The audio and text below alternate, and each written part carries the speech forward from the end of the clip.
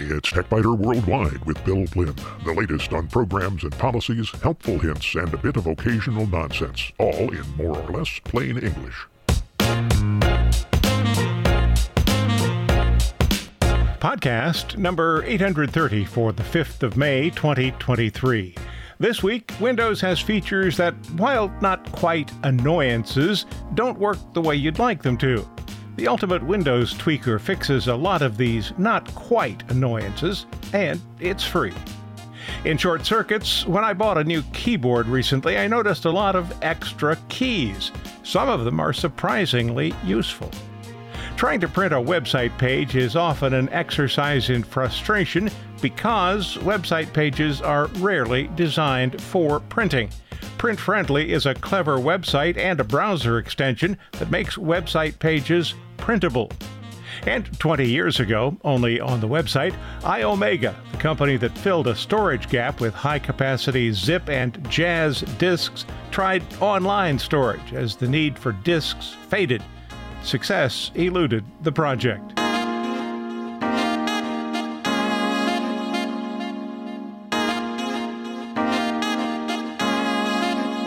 Windows has a lot of settings. You might want to change one or more of the settings, but they're scattered all over the place, and some require a registry edit. The Ultimate Windows Tweaker from the Windows Club organizes a lot of tweaks for easy access. 2 weeks ago, I described how to fix oddball Windows annoyances, and discussed how to tame the Start menu and Quick Settings a week before that. Although the Ultimate Windows Tweaker comes from the Windows Club, I think it's better to download it from the Older Geeks website instead. You'll find a link on the TechByter Worldwide website.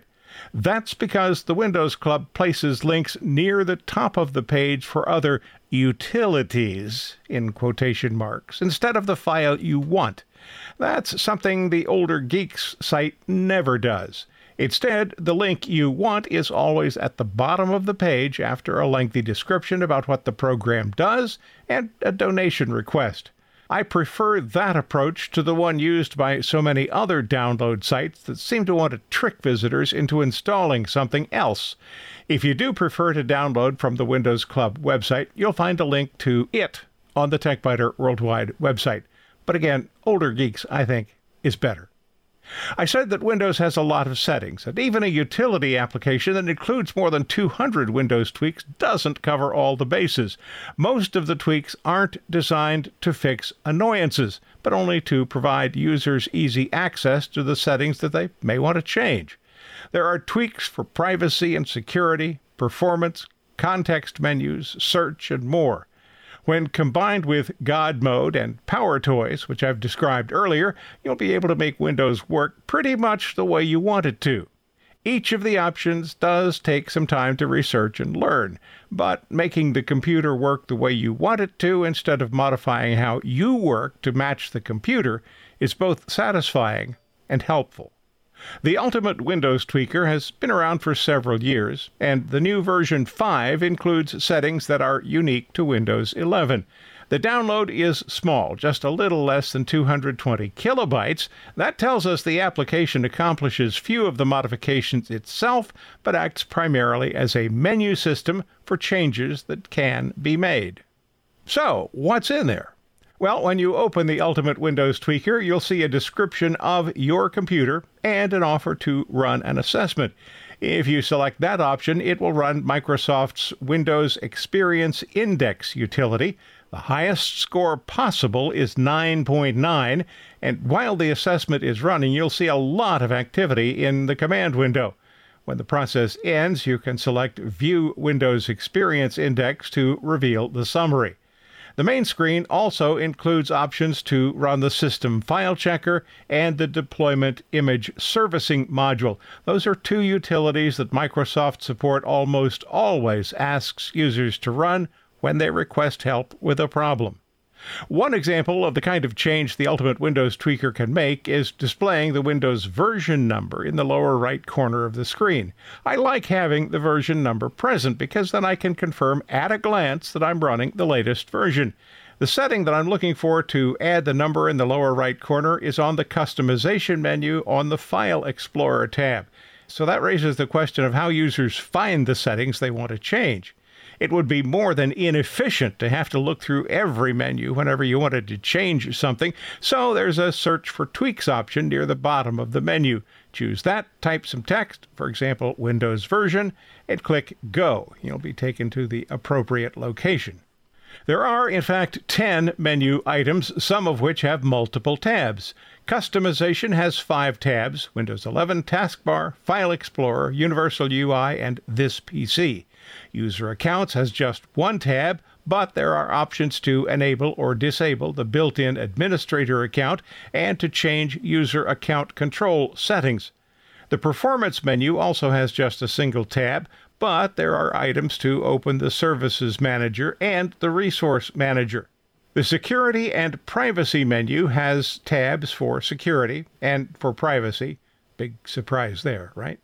A menu for browsers works only with Microsoft Edge for some reason.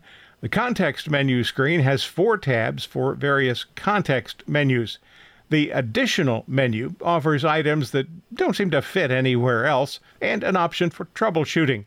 The other 2 menu items are Search for Tweaks that I mentioned previously, and About to display information about the utility itself. Because some of the modifications involve registry edits, the Ultimate Windows Tweaker reminds users that they should create a restore point, and even includes the ability to create one from inside the utility. The Ultimate Windows Tweaker restarts the Windows Explorer after making changes, and also recommends rebooting the system after exiting the utility. That is particularly important if changes have been made to the registry. Rebooting allows the registry to be reread. If you find these podcasts useful, and I hope you do, might you consider a donation? There are no ads here, and support from listeners is the sole source of income. It's easy. Just visit the website and click the Donate button near the top of any page. You can make a one-time donation or schedule a repeating donation every month. I thank you.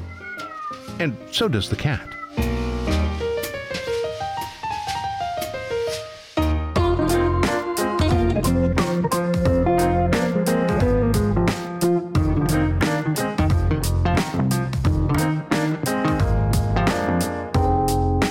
In short circuits, generally one keyboard has little to differentiate itself from any other. But that's changing, as I learned after installing the latest version of the Microsoft ergonomic keyboard. There are lots of extra keys. As a self-confessed keyboard slob, I have to replace keyboards more often than most people I know.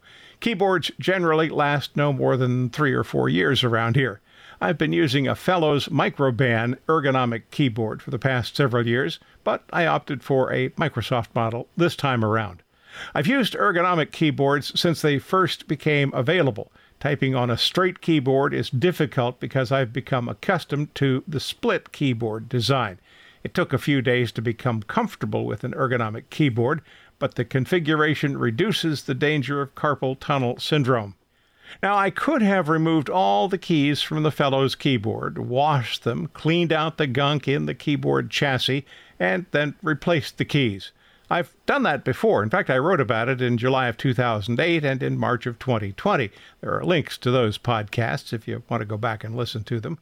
The keyboard I cleaned in 2020 was a Fellows unit, so it appears to have been in service longer than most of my keyboards. Perhaps I should mention that this is a corded keyboard, which I prefer to wireless units, even though I now use a wireless mouse. The Microsoft keyboard has several new keys and some key placements that my fingers aren't quite happy with yet. There are no feet near the back edge to rotate the keyboard forward. In fact, there's a bracket that can be placed on the front of the keyboard to rotate it backwards. And there's a lip on the front of the keyboard that ranges from 3 to 4 inches across the full width. I've never understood why most keyboards, and even ergonomic keyboards, had a mechanism to rotate the keyboard forward. That defeats much of the purpose of ergonomics, which has the goal of keeping the user's wrists straight. Some keyboards with large front lips allow the user to remove them, but that isn't the case for this Microsoft ergonomic keyboard. It's another way to help users keep their wrists straight. But what about those extra keys? In the upper left corner, there are 3 mystery keys labeled 1, 2, and 3. Pressing them eliminates the mystery. 1 opens the first application on the taskbar. 2 opens the second application on the taskbar. And 3, well, you can probably guess what it does. If you want those keys to do something else, they can be reprogrammed using the latest version of the Microsoft keyboard driver. There are 2 mystery keys in the lower right corner of the main keyboard section, one with a box and another with a heart. The one with the box is where many keyboard manufacturers place a second Windows key. Apparently, Microsoft has learned that users really don't need a left Windows key and a right Windows key. Instead, this key opens Microsoft 365, the Office suite, if it's installed. Unlike some of the new keys, this one cannot be reprogrammed if you don't like what it does. So that leaves the Heart key. Does pressing it send a love note to Microsoft? Well, sadly, no. But happily, it does open the emoji picker so you can insert an emoji, a GIF, a sticker, or something from the expanded Windows clipboard. The Microsoft Mouse and Keyboard Center, which is available after you install the latest keyboard driver, allows the user to redefine many of the new keys. If I don't want the 1 key to open the first item on the taskbar, I could reprogram it to open any program, a website or a file, run a macro, navigate through desktops or create a new desktop, snap a window left, right, up, or down, open the Action Center, perform a command on an audio or video track that's playing, perform an action in an email application or a browser, zoom in or out, perform document commands such as open, save, new, and print, open the File Explorer, act as a key combination, or lock the computer. I've left a few of the possibilities out, but that list I just read is most of them. The top of the keyboard has media control keys. These have become common on a lot of keyboards in the past few years.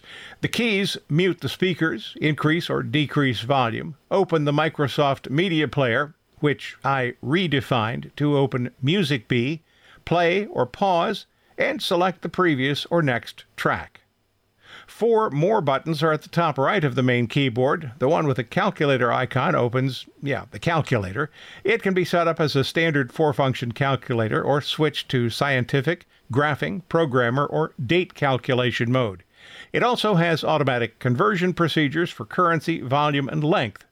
The calculator will be found on any Windows computer, but the keyboard key makes it more useful. Enough so that I might be able to stop using a calculator on the desk.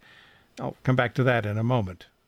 The second button opens the Windows snipping tool. It would be helpful if it could be redefined to open Snagit or ShareX, but that's not an option. The third button opens the desktop and task switcher, and the fourth button locks the computer. At the top of the screen, between the main keyboard and the calculator keypad, is a magnifying glass icon. Pressing it opens a search box that uses Microsoft's Edge browser and Bing to find what you're looking for. Microsoft has placed a second delete key above the backspace key. This is not helpful because it's far too easy to press delete instead of backspace. There's already a delete key in the block of keys below the search icon. That block consists of 3 columns with 3 rows of buttons. It's unusual. My fingers don't yet like the layout, but I suspect it'll take only a few more days to retrain my fingers. The calculator keypad includes parentheses. These are honored by the calculator when it's in scientific mode. There are also dedicated clear, backspace, and decimal point buttons. So if you're looking for a new keyboard, check the options. There are lots more choices today than ever before, and some include options that can make your time at the computer easier and maybe even more productive.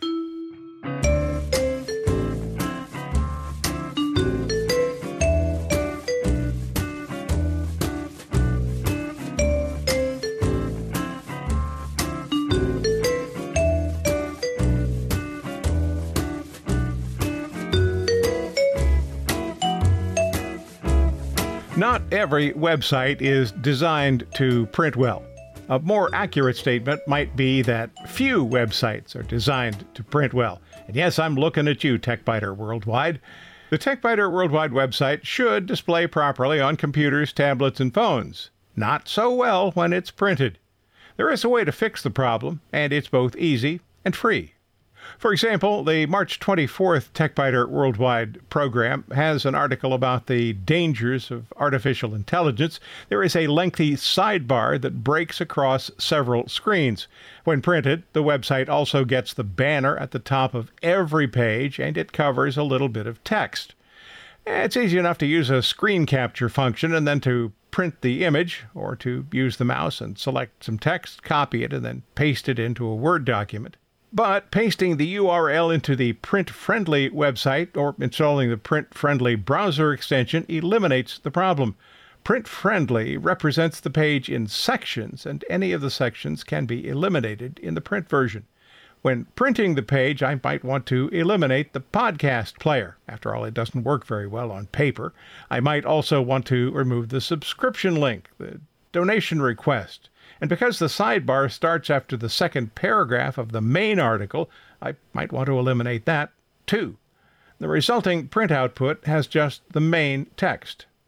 Using the browser plugin makes the process even easier. Instead of needing to copy the URL and paste it into the print-friendly website, just click the print-friendly icon and the modified page appears on top of the page that you're looking at. You can then click items to remove. The utility uses the HTML structure to make components selectable. Images can be deleted. Text can be removed one paragraph at a time. Users also can modify line spacing and change the size of images. After deleting the items you don't want to print, the output options are print, PDF, and email. If you choose email, the result might not be what you expect. A message will be sent using SendGrid, but the message includes only the title and the first paragraph with a link back to the article.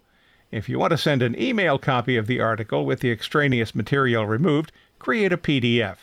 When choosing the PDF option, you can set the page to US letter size or the A4 size used in most other countries. This is a most useful utility on newspaper websites where articles often include images that are links to related articles. Check it out. There's a link on the TechByter Worldwide website. In 2003, Omega was trying to switch from disk storage to cloud storage. That's this week's topic in 20 years ago on the TechByter Worldwide website.